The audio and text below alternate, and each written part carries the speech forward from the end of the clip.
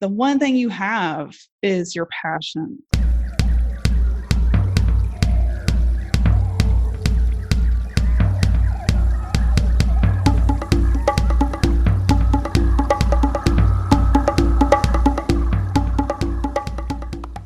Hello, welcome back to the Wild Business Growth Podcast. This is your place to hear from a new entrepreneur every single Wednesday morning who's turning wild ideas into wild growth. I'm your host, Max Brandstetter, founder and podcast producer at Max Podcasting, and you can reach me at max@maxpodcasting.com to bring your podcast to life and use it as a business building tool. This is episode number 117, and today's guest is Julia McCoy. She truly has one of the most inspiring stories you will ever hear about. She grew up in some incredibly dark times, literally was born into a cult, grew up just unbelievable circumstances, and came out of that environment, turned it into a flourishing life with multiple successful businesses, including Express Writers and The Content Hacker, employs over 90 people around the world. As you might imagine, there are some details, especially in the earlier part of this episode, that are a bit more dark and a bit more serious in nature. The tune changes quite a bit as we get more into Julia's career. So get ready for Julia and enjoy the show. Alrighty, we are here with Julia McCoy, the incredible entrepreneur, serial entrepreneur, founder of Express Writers, The Content Hacker, author of multiple amazing books in a wide range of categories. Julia, thanks for joining. How are you doing today? Good. Thank you so much for that intro. I need to record that and listen to it like every morning. That was so motivational. Of course, I charge like $1 billion per recording for that. So I'm sure let's do it. But this is really exciting. Blown away by all that you've done, the businesses that you've built, and your background. Before we get into kind of your entrepreneurial start there, you have an incredibly dark, let's say challenging, dark past experience growing up that you went through that, you know, if we would have asked you this question a few years ago, not sure how much you would have been open about talking about it. But since your book, Women Rising, launched, you've come forward and been more open about it. Do you mind shedding a little light on what you went through and kind of how it's contributed to who you are today? Yes, absolutely. All the adjectives you used are 100% correct. You know, dark, challenging. I grew up, I had the misfortune, it definitely shaped some good work ethic. And some of the traits I have today were definitely shaped from going through so much pain, but it's not a good thing to be born into a cult. So I was the daughter of the founder's son of this massive fundamentalist cult that started in North Carolina. And I was born into the founder's third son. It was his branch in Pennsylvania. So I was born into that, grew up in it. And there were so many elements of physical abuse, emotional abuse, and even whenever I started making money, there was financial abuse. So all of that, just walking through that every day, growing up, every day of your life, like there were moments when I thought it would be better off if I was dead, not even here, living. And I can't imagine that today because 9 years later, I have this amazing business. You know, we employ over 90 people, some of them that's their full-time jobs. And just the value that we give through my books, my training, that business that I run, I couldn't imagine not being here. So it's really kind of cool to look back and see that pathway. And the more I've gotten to listen to and read the stories of other top entrepreneurs, I learned, like Tony Robbins dropped out of school, I think it was at 15. He had to care for his siblings. And there's so many stories like that. And I can relate to the drive that all these amazing people have, because whenever you grow up in an environment like that, the one thing you have is your passion. And so for me, writing was my outlet. And it was my lifeline in that cult, in that environment. It got me through every day. I would write all the time. So good and bad, lots of bad, right? Because you have to grow up in that. But then my talent was kind of shaped from that environment. Yeah. And I can't even imagine what you went through on a daily basis. It's so inspiring to see who you've become, what you've built, and the amazing things you've done. If someone didn't know you, they would never guess that there was any element of a background like that. At what point growing up did you start to see red flags of, wait a second, maybe what I'm experiencing growing up is not normal? Something's not quite right here. Yes, that's a really good question. Well, so I grew up, I had an older sister and then I had two little siblings, and we never like spoke about the methods that dad used. Like my sister and I, we never just spoke about it. We never questioned it because there was so much fear. We lived in fear every day. If we stepped one toe out of line, there was that heavy physical abuse element. So we were really quiet about our thoughts. We never shared. But then as I was growing up, I always had the thought, this isn't right. And that was never fully like squashed. And I may have been the only child in that household out of us four where I was really questioning. And no matter what was happening, like you couldn't squash that in me. I was like, I have a sense of justice. I know this is not right, but I can't say anything.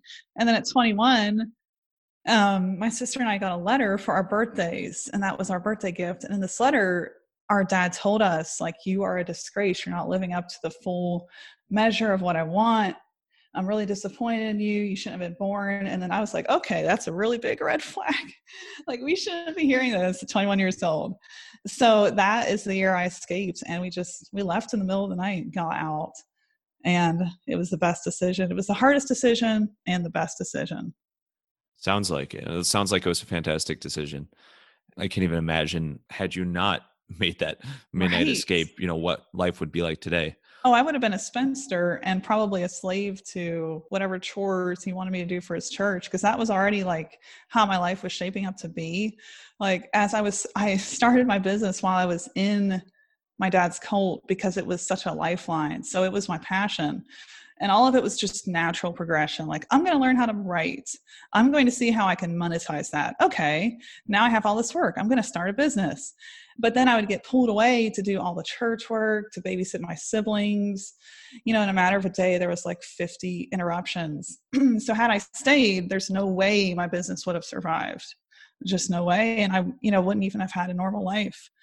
It's just crazy to hear about how much was involved in, again, it sounds funny, but literally like plotting your escape, like figuring out, okay, it makes you think of like, Shawshank escaping from prison, like that sort of thing. It's like, Pretty much. how much time did you put into this? All right, I'm going to get away. I'm going to change my life. It was, and I can kind of track this through my life. It was an instantaneous decision where it was just like a gut instinct. And I knew I had to act on it. And as soon as I told my sister, and I just went in her room one night and I was like, we should escape. And she's 2 years older than me. And so she's like, yeah, I think we should. And then she held me to that. There were a couple times where I was like, the guilt, because you're so brainwashed and you think you owe them growing up, that like those are your parents, right? That's all you know. So I had a couple moments where I was like, I can't do this. I'm going to break their hearts. I'm their child. I have to fulfill the weird calling of being his child in the cult. So my sister was like, no, we have to get out. And she really held my feet to the fire. And I just planned the whole thing. I had been able to buy a car with cash because of my business. So we used that car. And there was one day we just decided to pack up. And then right under their noses, we put all of our belongings in my car. And at one point, mom like stopped me in the hallway, interrupted me. She's like, are you moving out? And I was like, oh no, they found me out. And she like just started laughing. She's like, oh, I know you're not. Ha ha ha. Aren't you donating to Goodwill? And I was like, yeah, I'm donating to Goodwill. That's why we're packing the car with all of our belongings. So she's like, okay, cool.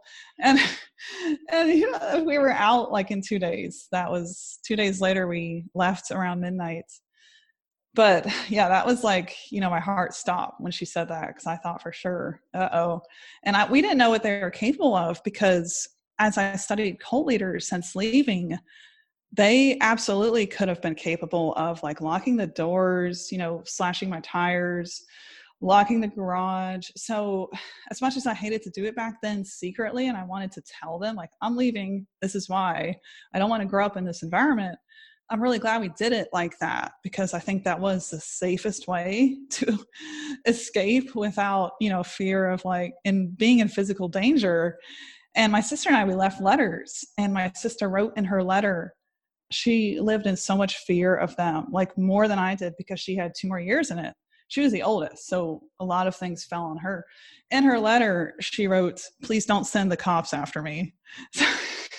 So she was, when she was 24, like you can't legally do that. But yeah, looking back, 8 years after this, I'm really glad we did it that way, because cult leaders, they're very unpredictable people. There's no telling what Dad would have done if he would have known his two oldest daughters were leaving. Yeah. Oh my, I really appreciate you sharing your story, where you're coming from. And, there's many others out there that have been affected by this and kind of look to your story and those like you for inspiration and proof that you can really turn around your life and you can get out of it. So really glad that you got out of it and changed up your life. Oh, thank you. Me too. Of course. Of course. And let's get to Express Writers, which sounds like a brutally hard segue, but you really started developing this business while you were growing up in that environment. So at what point did it kind of click that, this isn't just like I'm writing in my spare time. This is a real business and I have the opportunity to scale this. Yes. So I was in college for an RN degree, and that was more, I think my parents were pushing me towards that direction, because when I was like 6 years old, I told them I want to help people. And so they translated that as, help people that are in physical pain and bandage them and be a nurse. And they had me read Florence Nightingale's life. So that was the path they thought was for me whenever I said help people. But I knew that I loved to write, and that was like the earliest memory I have is of filling journals with content, and they were my own stories. Like I just came up with all these stories. That came from reading, and that was one good side effect of living in that environment. Being homeschooled every day was the majority of the time we were reading, and I was reading Shakespeare's works, which are very difficult to read. I don't think I would ever pick that Yeah. up on my own. I was reading that at 8 years old, read the whole thing. Oh my And God. yeah, so We had that assigned in high school, and I remember thinking it was the hardest thing ever. it So kudos to was. your 8-year-old self. Yeah. Yes, it was crazy. But we learned so much vocabulary. And then whenever I moved into other books, I just had this love for reading. So that went hand in hand with writing. I read so much and wrote so much. So at 12 years old, I sat down one summer and wrote this book, and it became this 200-page medieval fiction. And it was fairly historically accurate, and I was so proud of it. So I knew I loved to write. And whenever I was going through nursing school, I was realizing, I'm probably not going to be good at this, because like I would make a terrible nurse, and I can see that happening. I don't want to be responsible for hurting people in a environment where you're supposed to be helping them. So I would have just not been a good nurse. So I was like, what do I really like to do? And how can I make money doing that? And I was asking that at 13 years old, 14, 15, and then again at college when I was in college. So I decided I'm just going to Google how to make money writing. And I did. And this was 2011. And I discovered this whole market, called freelance writing. But back then it was a mix of really keyword stuffed SEO content, landing pages that were for the purpose of kind of gaming Google. So you would just stuff a bunch of terms in it and write mediocre content. But the pay was terrible, right? Because the content wasn't that great either. So I was getting like $2 to $3 per article, but I was so excited because it was real money. And I was Right. making it without any training. That's like 2,000 to 3,000 times more what you were making before you started. Exactly. So I never regret that time, because even though that was abysmal pay, it was how I learned to shape this skill set that I've now monetized in a much bigger way. So it was really natural. I just Google it. I set a profile up the same day I Googled it. And back then, it's now called Upwork. Back then, it was called Odesk and Elance. So I set up profiles there. I found my first clients. I took all the quizzes, and I was like in the top 2% of writers. And my competition was a lot of offshore writers. So I think the knowledge of the language grasp wasn't all that great. So for me, it was pretty easy to get gigs because here I was, an American. I knew the language. I didn't have a lot of competition. So I could pick up gigs much like the market was so different. And this is barely a decade ago. It's crazy how much freelance writing has changed and how different and the variety of people you can now hire versus back then. So within a week, I was able to make like $100, $200. And then a month later, I was making that per day. So I was like, oh, I think this is a viable stream of income. But, I was still in dad's house. So everything had this element of every time I was making money, it was being filtered away through my dad's church. Because my dad was like, okay, we need donations for the roof. How much can you give? Well, let's look at your bank account. Okay, it looks like you can give all of your money in savings. So as I was making money, I was going. So the next step, though, as I was growing and learning that, okay, I can get hired, and then the clients that hired me were rehiring me, and they were telling their friends. So I was getting all this work. So my next step was, why don't I just try to make a business? And it was a really natural thought. I was just like, okay, let's make a business. And so I thought of the name Express Writers in 5 minutes. And then I just created a business profile on Odesk, which is now Upwork. And that was the start of the whole journey. And for the first 2 years, we existed on those freelance platforms. And I think we did like $90,000 on one platform for 1 year. And that was like our second year. So it was really crazy. And it was just, a lot of hard work, staying up late, but I was really enjoying it because it was like, this is writing. I love writing. So even though all the other things were so hard, like learning how to grow your business, learning how to build a website, all of that, it was easy to stick at it because I really love to write. I see why you say that writing really was a lifeline for you. You can hear it when you talk about it, like how much you love it, how much of an outlet it was, and I'm sure still is for you. You thought of your name in a true to form express fashion, and you started getting clients and referrals. Obviously, your quality of work was outstanding if you have that much word of mouth off the bat. What were the next steps as far as really transitioning from freelancer on one of those freelancing sites to entrepreneur and starting to put a team around you? It's crazy looking back, and I talk about this in my memoir, Woman Rising. Part 2 is a story of how I just like drummed up all of our growth through the years. So as I look back, it's like there was no moment where I was like, okay, I'm an entrepreneur now. There was like no defining moment. It was just like everything happened so fast because I was just, I would be at my desk sometimes 10 hours a day. And the month that I left, September 2012, that was about, I think, 5 months after I had incorporated Express Writers. And we were like bursting at the seams. It was getting so stressful. If I walked away to take a phone call, we would get fined in dad's house, like monetary fines. That was another way they got our money. So if I walked away to take this phone call like too soon after dinner, that was considered breaking the line.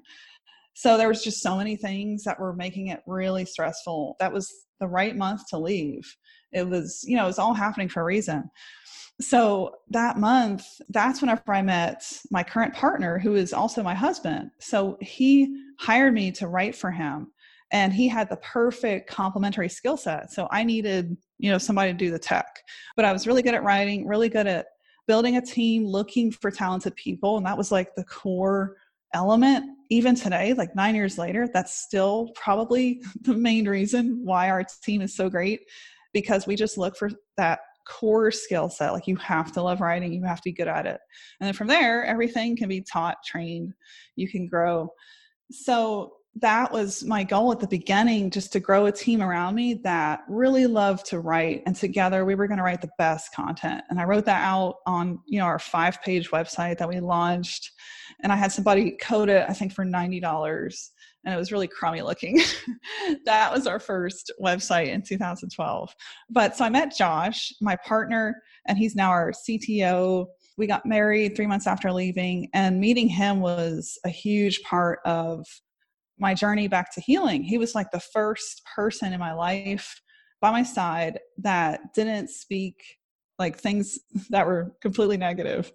So being with a positive person, I escaped, I went straight to him, and 3 months later we were married.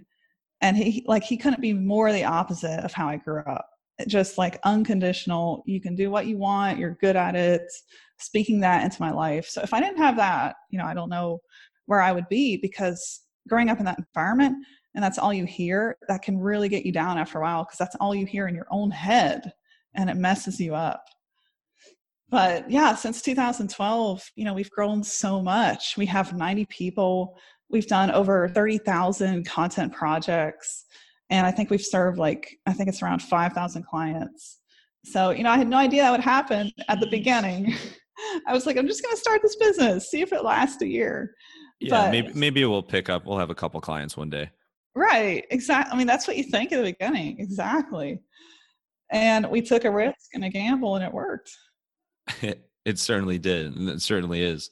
Well, congrats on all of that. I mean, it just must be crazy to think about starting to do this at home, and then how much your team has grown, how many projects that you've worked on, like how many people who you've helped, which really, like, when you talk back to, growing up and wanting to help people, like, you really are, you created a business that is truly helping everybody you work with. So that's really, really cool. Yeah. Thank you. Of course. And I like your approach of, when you're hiring, focusing on those core competencies, those core skills of loving writing and being good at it.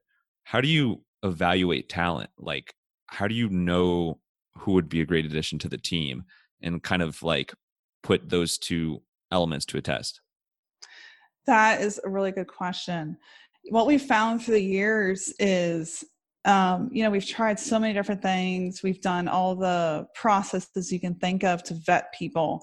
And what we found is that if we strip everything away, like at this point, we don't read resumes. We don't look at your experience. We don't even check out your LinkedIn profile or anything. All we want to know is, what would you do if you had this client brief? And the client brief is like, write a blog on, how to take care of your pet and maybe groom them with this specific grooming tool.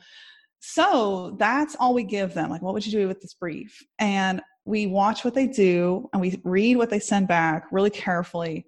And if we see like a lot of research done, some creative thoughts in there that you normally wouldn't read in a blog if you Googled that topic, that immediately says talent to us, because that's hard to find. Most people that are wanting a job, I hate to say, they just go through the process and they don't really put their heart in it. But that shows us that they have talent and commitment if we see like some true creativity in that brief when it comes back to us.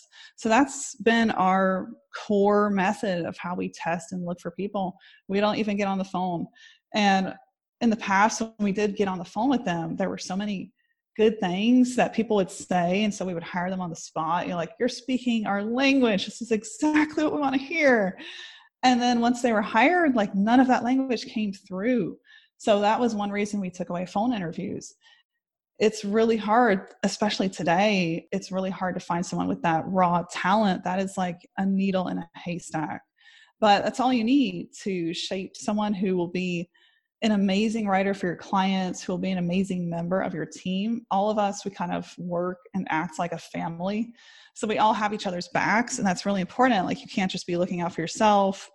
You can't just, kind of half-ass it and go through the motions and send in whatever. You really have to continually work hard. And all of our team members do that. But, refining a team like that, it takes a lot of time. And 9 years later, there is no secret to it. It's just going through candidates and sending them this brief, seeing what they do, and then telling them, like, here's how we would edit that, refine it. If we see someone who has potential, but maybe they don't know how to structure a headline, for example, we'll still take a gamble on that person if we see that creativity, original thought. And that is hard. It's crazy how hard that is. But it's just a process of time and going through candidates every month.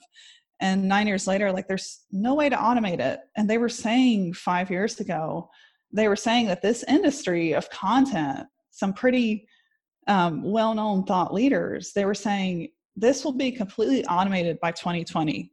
That was the thought like 5 years ago. And Not it so couldn't fast. be further from the truth.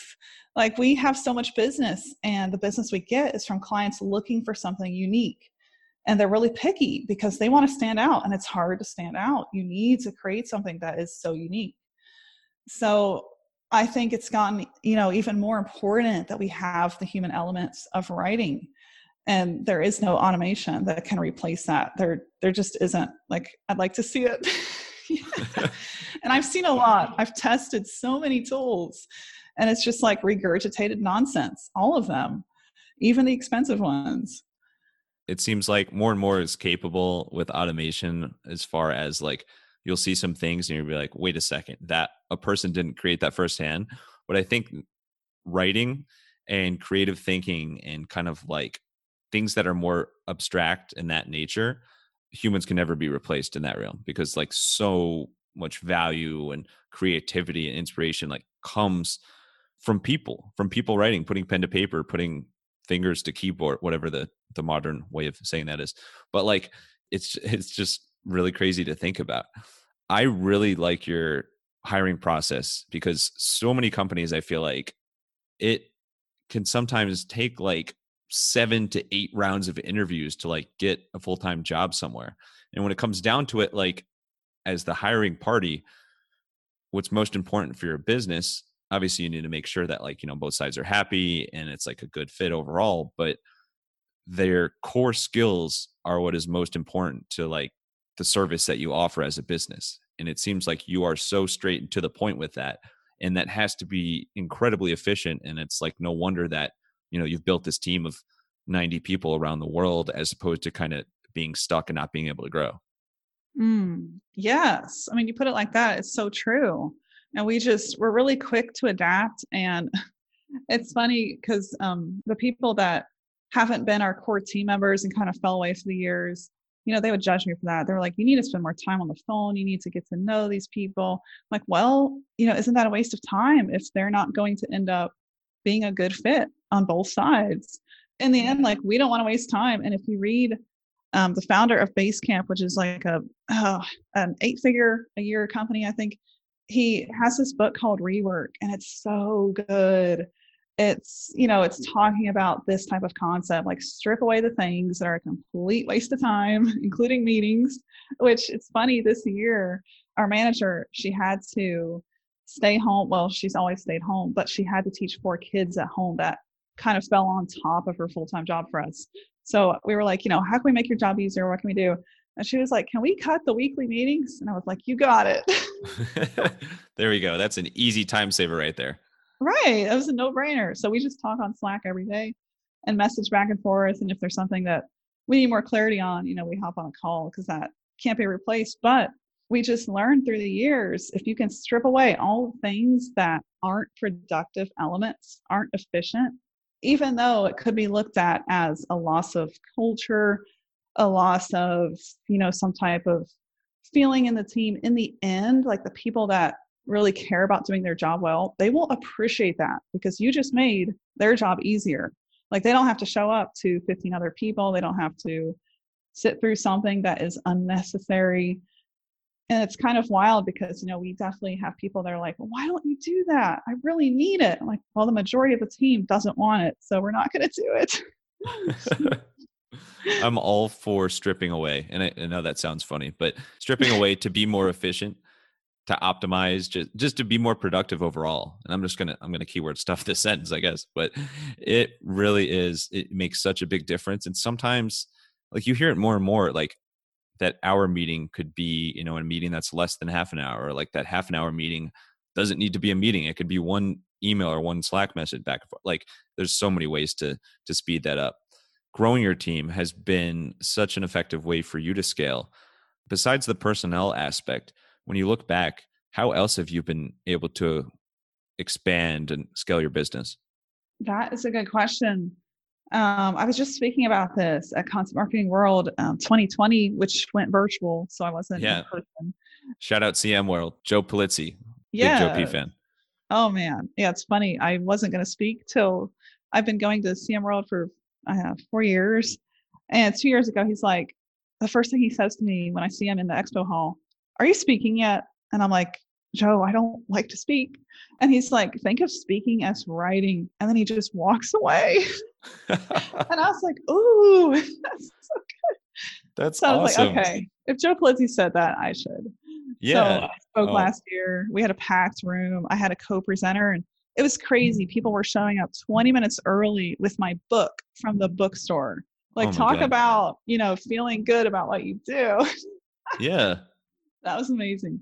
But yeah, so your question, what else have we done to grow? So I was talking about some points at CM World this year, and I think like it's so important to remember your evergreen, most important focuses, which are so easy to get lost in a world where we have so much data, we have so many analytics at our fingertips, we can be kind of lost in that world. But if we take a step back and we look at our fundamentals and we just kind of stay there. So, for example, the customer experience, how does that look? Is your website slow? Is it fast? Like simple things that kind of get overlooked. And that's kind of where we've lived. So, every like 2 or 3 years into our growth journey, we would launch a new version of our website. And it was based on customer feedback. Like, this doesn't make sense. Or, I don't know how to get to the contact page from your homepage, like really simple things. But we would take all of that feedback into consideration and create a better website. And all of this was done without funding. So, it was done through our CTO, which is my partner, which is awesome because like we're usually in the same room. So I can be like, Right. "Hey Josh, will you fix this, please?" And he'll do it on the spot. So really blessed to have that. So he builds the websites, he manages developers and does all the tech. And that's been a big focus for us. So we've poured money that comes straight from our profits back into the customer experience. And that can look as simple as, for example, we went through about 10 phone apps. So our customers really like to speak on the phone, and that can't be replaced, we found, by live chat, email. We have a lot of old school clients. They're like, "Okay, I really need to get on a phone call with you." So we do that. And we've been through these 10 VoIP apps because the majority of them have these really poor connectivity issues. But I can't imagine, if we stayed on one because we weren't going through the feedback phase and saying, "Okay, let's try this new tool, let's try this new one." And as much as that can be interruptive to your day because, you have to go test a new tool, like really, I'm on my 10th tool. But those kind of growth pains are so necessary to growing a better, stronger team. And then like showing your clients that you care enough about them to invest back into everything you're doing, whether it's as simple as finding a better phone app or as massive as launching a brand new website that gives them a better experience.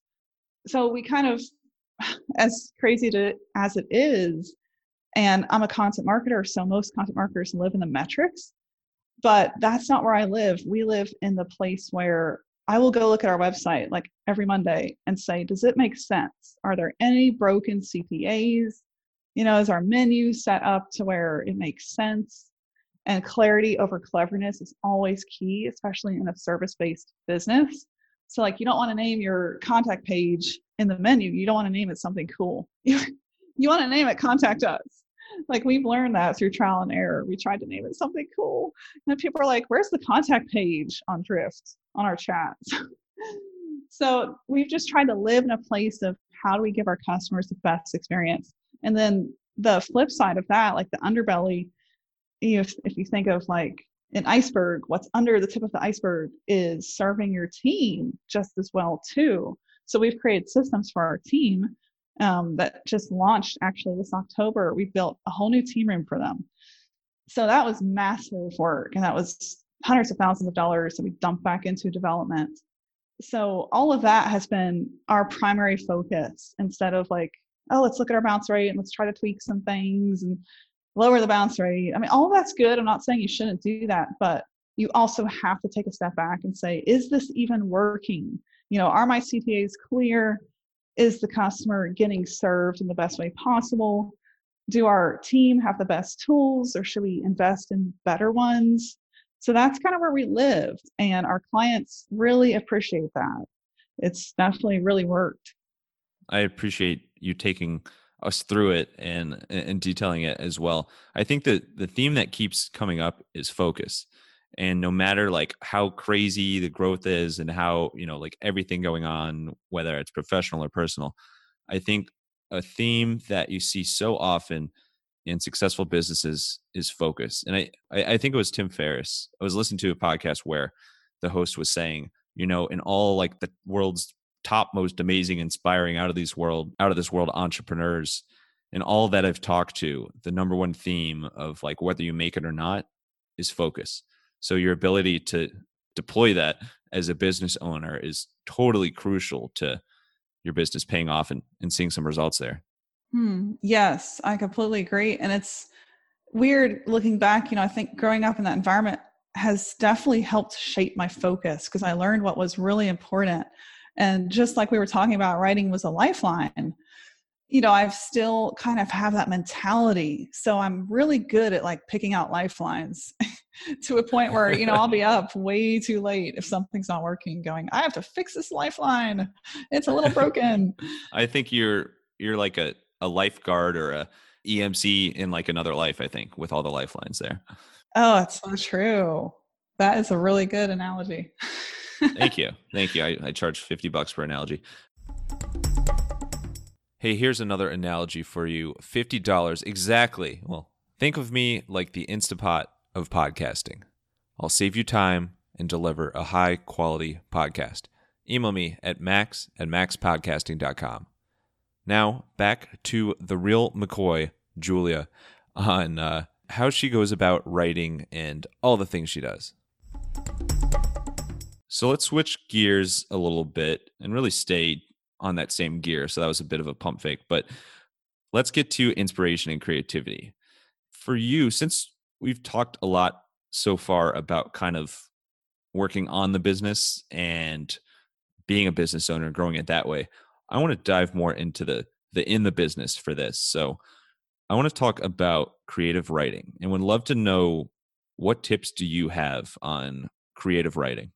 Yes, love this topic. I would say, especially for people that are just getting started, like let's talk a little bit to people that are at the beginning of the journey. Like maybe there's not much content writing experience and they're looking to get started, maybe make this a side hobby or, make it a full-time job, which you easily can. It's so important to begin to read. And what I would recommend, and this is what Joe Polizzi actually recommends, who's one of the top content marketers, and he still writes this email newsletter, even though he's left CMI, sold it a couple of years ago. Oh, the random newsletter, right? Yes. Yeah, I love it. Yeah, fellow fan of that, just for alliteration. So but good. Yeah. So like sign up to that newsletter. And then another really good expert is Ann Hanley. She does. I knew She you were going to also say. does a. I knew you were going to say Ann right now. Those are like the two examples I always. We're clearly on the same wavelength here. Yes, definitely. Those two are go-tos. If you, especially Ann's writing, if you study the way she puts things, she's really good at just clever writing. And it's interesting because those two are at the top of what they do. Like they are really well known. And it seems like the core skill set they have in common is really great writing. And they've continued to shape that with multiple books. They've written multiple blogs. Continue to write this newsletter. Reading, though, if you go a step back, that can help shape your knowledge of vocabulary, because to write clever content, you have to know the clever words and how to put them together. So what I recommend is studying the bestsellers in fiction. And that's where you're going to see some truly like creative words. Some of the books that I've been reading lately, Gregory Maguire, he wrote the basis of the Broadway play, The Witch with Green. Oh, I'm a good Wicked. writer, but I'm terrible at like remembering the names of things. Wicked. Wicked, that's it. Good thing you knew. I like that the witch is like the alter ego for it's more blunt of like, hey, this is about a witch. So his book, which the Broadway play is based on, is like it'll blow your mind with just one sentence of how he writes. And it's funny because he is this older guy. You would not expect to have this kind of a grasp on vocabulary. But if you read it, like I have highlighted one sentence and just stayed there. Like I've reread it, I've come back to it the next day.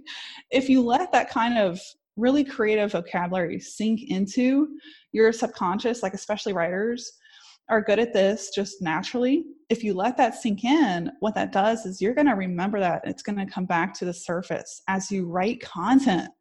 So that is a really good way to shape those like iceberg skills that you don't see that you have to draw on to write great content. You can't just, clever content doesn't write itself. You can't really sit down and write it unless you have that like bank of good content memory. And that you can best glean that from the top selling fiction books. And just, you can, even if you're not going to read Wicked, which is like a giant book, it's so big. I had no idea that, this Broadway play is based on a book this massive. You can go to Amazon and look at top sellers in fiction and really just pick any that strike your fancy and start reading. And you'll start to notice, the way words are put together. And then there's another really good book that I've been reading recently. It's called All the Pretty Horses by Cormac McCarthy. And that was written years ago. I think it was written actually a year after I was born. So it's not very new. But so if you go back in time even, you can see really interesting ways to write things. And one thing Cormac is really good at is describing something in a way that's totally, you've never heard it before. So for example, the way he describes someone's head is brain box. Like I've never heard that before. That's really creative. Yeah. So that reading those kinds of books gives you such a different perspective, and it gives you a way to see words in a new way. So you're going to, the more you read, the more you can have this bank that you kind of just draw on as a writer. And then next to reading is just writing, practicing, shaping that skill. That's really where it comes from, is a lot of doing. So, make a habit of writing like 10 minutes a day, even if that's all you can do. Or if you just write one tweet or a social media post from scratch, that is definitely some of the best ways to learn, is just through doing. You're making my brain box super fascinated. I need to check those out. They sound really, really cool. Reading is clearly such an important thing. Like it makes sense. And I use this analogy in the podcasting world. Like if you want to be a better podcast host, listen to more podcasts. The top hosts out there, just by listening, you're going to soak up some tips on how to navigate the interview and the dynamic with the guest and everything. But in the writing world, it's like read more. It's a pretty straightforward, focused answer there in order to learn more and see what works. And I like how you focus on the fiction world, even if what you're writing is more nonfiction or business speak. Having that intake of stuff in the fiction world definitely helps from a creativity standpoint. And also on the creativity note, how do you like to spend your time outside of work? Like maybe it's when you're with your family or just hobbies in your free time. What do you do to kind of mix it up so you're not constantly reading, writing, and leading your team? We have this thread on Slack off topic where I get to see my team's hobbies. And it reminds me how much I love writing, because usually when they are like painting, doing something creative, doesn't have anything to do with writing, I'm usually writing. It reminds me how much I love what I do, which I think is so critical if you really want to do well in your industry, become known, all that good stuff. You really have to love it in order to do it, almost a decade. But outside of writing and reading, what I really love is nature and just getting immersed outside. And we recently moved, we were talking about this earlier, from Round Rock to Georgetown. And one reason is, we wanted more land, more space. And we were really fortunate to be able to get this house that sits on 5 acres and it overlooks the lake in Georgetown here. So we have land, we have acreage, and we added chickens the second month we moved in. So it's funny. It's like I say now my new hobby is just hanging out with the chickens. They're so much fun to watch. And the chickens we have, we raised them since they were 3 days old. So they're very much like house pets. They like being inside, they like being held. It's so funny, but it's such a nice break in the middle of the day to go out there and just play with the chickens. So that's definitely become one of my new hobbies. Yeah, I gotta imagine that being like totally entrenched in a work project and then 10 seconds later be playing with chickens has to be such a totally different change of pace that it's got to be great for your great for your brain box there. So let's get to a fan favorite segment called the Wild Business Shout Out of the Week. The Wild Business Shout Out of the Week. Oh, cool. Yeah, thank you. So cool. You have me crying. Wild Business Shout Out of the Week. This is where we talk about a creative marketing campaign or approach that caught our attention. And if you ever used Poopery, then you know that it can be life-changing. But there's something about Poopery's marketing and their approach to writing and copywriting that really, really caught your attention. You mind sharing a little bit about that? Yes. I think I came across Poopery maybe 5 or 6 years ago. And it was whenever I was writing my first book. So they actually made it in my book. And I got their marketing director on our Twitter chat. I kind of fell in love with this brand. And the reason why was the copy. So they have really leaned into their product.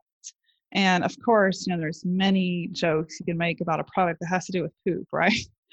So they're in a good niche to begin with for that, but they really lean into it. And you don't see this in a lot of brands. Like there's a lot of niches, there's a lot of creative ways to say things, to spin things.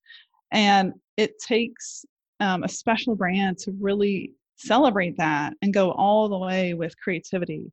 So for example, if you just go to Poopery's homepage, you'll start to see what I mean by the copy. And it's so creative how they've done, all of it.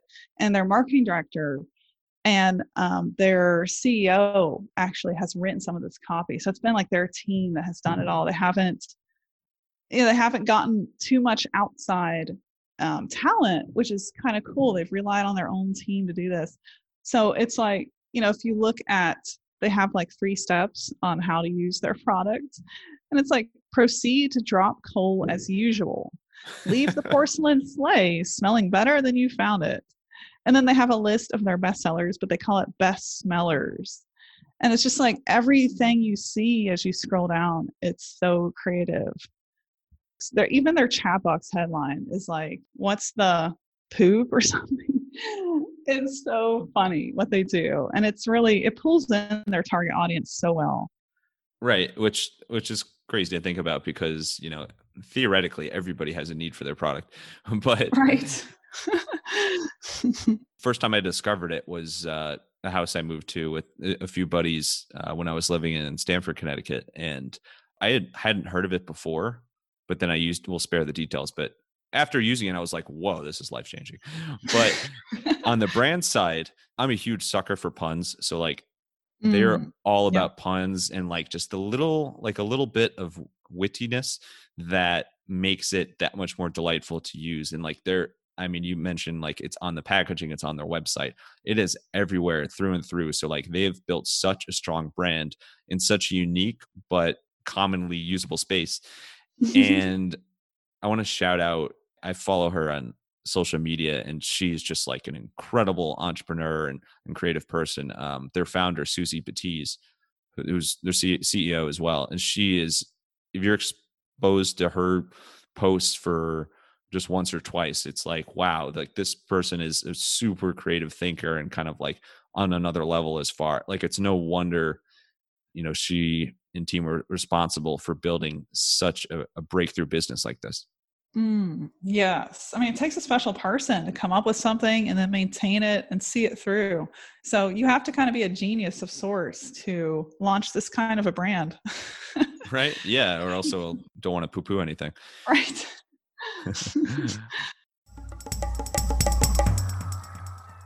Let's get to a segment called The Unusual. So that poopery example is actually a perfect lead into this, but pet peeves, quirks, and weird talents. What is your biggest pet peeve?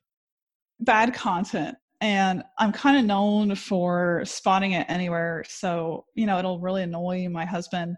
He'll be driving and I'll be like, oh, there's a billboard. Let me read it. Oh, terrible copy. Here's the 10 ways they could have rewritten that. That's all I talk about for 10 Wait, that minutes. sounds like a blog post already. I actually have one outlined of like the worst billboards I've seen and the 10 ways, they could have written better copy.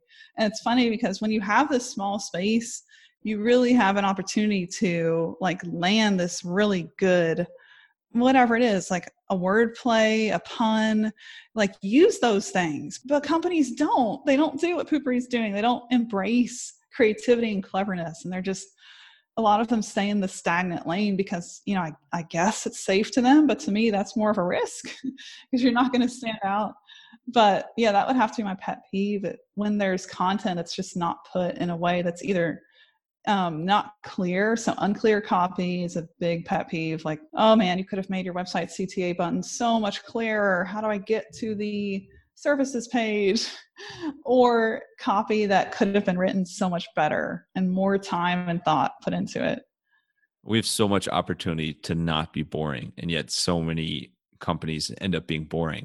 Yeah. And it's just a shame. How about weird talents? What's something that you're just super talented at? Like it could be around the house, it could be a mind trick or party trick, something like that. Okay, I have a pretty good one, I think. You can tell me. But so I play the harp. I learned at 12 years old. We had to pick an instrument. So wow, I've never met anybody that plays the harp before. That's awesome. That's amazing. You need a partnership. I think Guinness or Harp with their harp logo. I think it's like you could be like the spokesperson for it. So oh, that'd be cool. That really would. Yeah, my 22 string Celtic harp is upstairs, and it's definitely a way to like just detach from me. Is I'll pick it up and play it. And I've had people over, played it for them, and it's funny. I'll start playing and I'll look over. And recently, the last person that was present when I was playing my harp, I look over and she's like falling asleep. And this was 2 minutes after I started playing. And then she told me afterwards, she's like, I never realized a harp in person sounds like that. Like the sound is really relaxing when you hear the strings in person. There's kind of nothing like it. So yeah, that would be my hidden talent. You could license out your hidden talent to be either alarm clocks or like or reverse alarm clocks, like to help people fall asleep. Oh, that's a great idea. That's amazing talent. Well, congrats.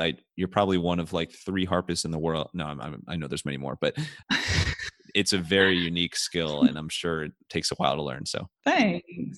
And then quirks. What is something about your personality that maybe someone in your family calls you out for, or somebody on your team calls you out for, that's just a little bit quirky, but it's part of your personality. It's who you are. Yes. Well, I have a pretty good one. I mean, you can be around me for maybe 10, 15 minutes and you'll probably spot it. My husband calls me out all the time on it. I think it actually came out earlier in your podcast, but I forget the names of things. So I have to go describe it. I wasn't going to say anything. Right. And then I'm like really bad at describing it. So for example, I couldn't remember the name of Bruce Willis the other day. And I was like, it's one of the bald guys that does really good movies. And nobody knew, like nobody. Jason Statham. Right. That was the go-to. And I was like, no, it's another bald guy. The Rock? No, it's another bald guy. Yes, I have like no better You're way thinking of Stone Cold Steve Austin. Yeah, it happens to me on this podcast as well, probably more often just in person, real life, but like all of a story I'm really excited to tell. And then I totally blank on this. It's just a train wreck of a story. And so it's been there, but as long as you give enough context clues, people hang in there. Right. It's true. It's funny because you would think like as a writer I would have that nailed down, but nope, I really don't. But let's wrap up with some rapid fire Q&A. You ready for it? Let's go.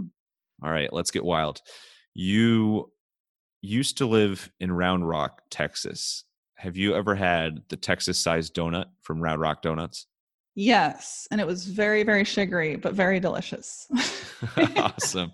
That I saw Round Rock in your background and I was like, oh my God, why do I know? I'm like, oh wait, I've been to Round Rock. We did a family trip to Texas one year, went around to, all the main cities, and we had seen Round Rock Donuts on either the Travel Channel or Food Network on some show. And of course, like you can't drive, within like a 50-mile radius of a donut shop that has a donut that's 10 times the size of a normal one. I'm not sure, and not try Yes, it. it's true.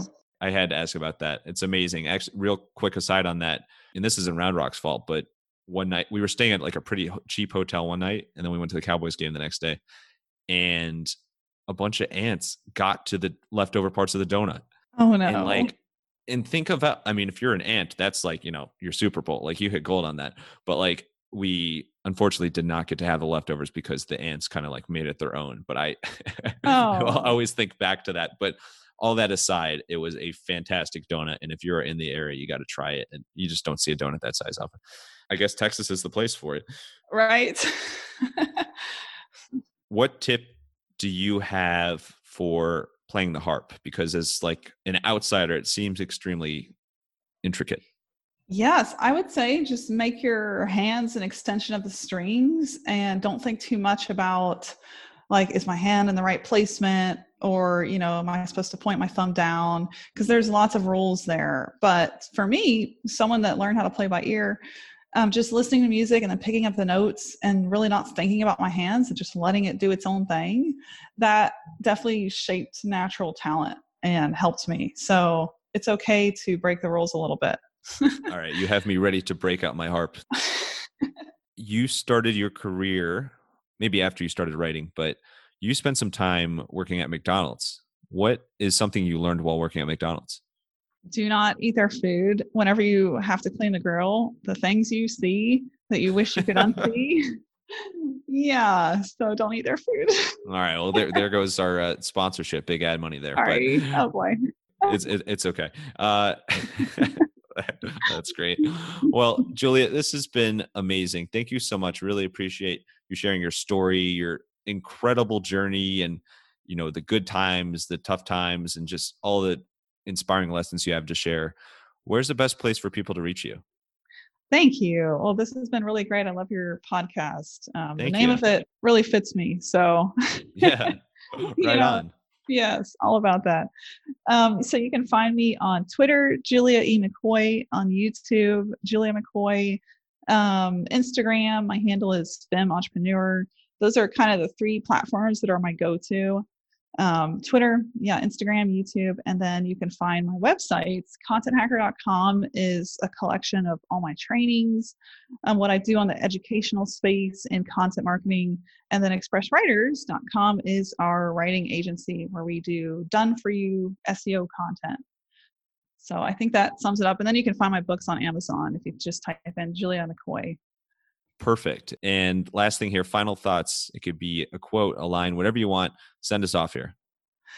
Oh, love that. Okay. The final thought, I would say a good wrap up to our topic would be never to stop going after your dreams. I think that's like one of the big factors I see in the entrepreneurial space, people I talk to that want to start, they have a passion, they have a skill set, but that risk of stepping out there, is it worth it? It totally is worth it. You should do it all the way, keep seeing it through, work hard every day, never give up, even when the times get really hard, because they will. And, you could be a sensation, you could be a big success. Whew. All right. Thank you, Julia, for your sensational story, sharing your amazing insights, lessons, tales. And thank you, wild listeners, for tuning in to another episode. If you want to hear more wild stories like this one, make sure to subscribe to the Wild Business Growth Podcast on your favorite app and check us out on Good Pods. You can also tell a friend about the podcast, and you can learn more about podcast production at maxpodcasting.com. Until next time, let your business run wild. Bring on the bongos!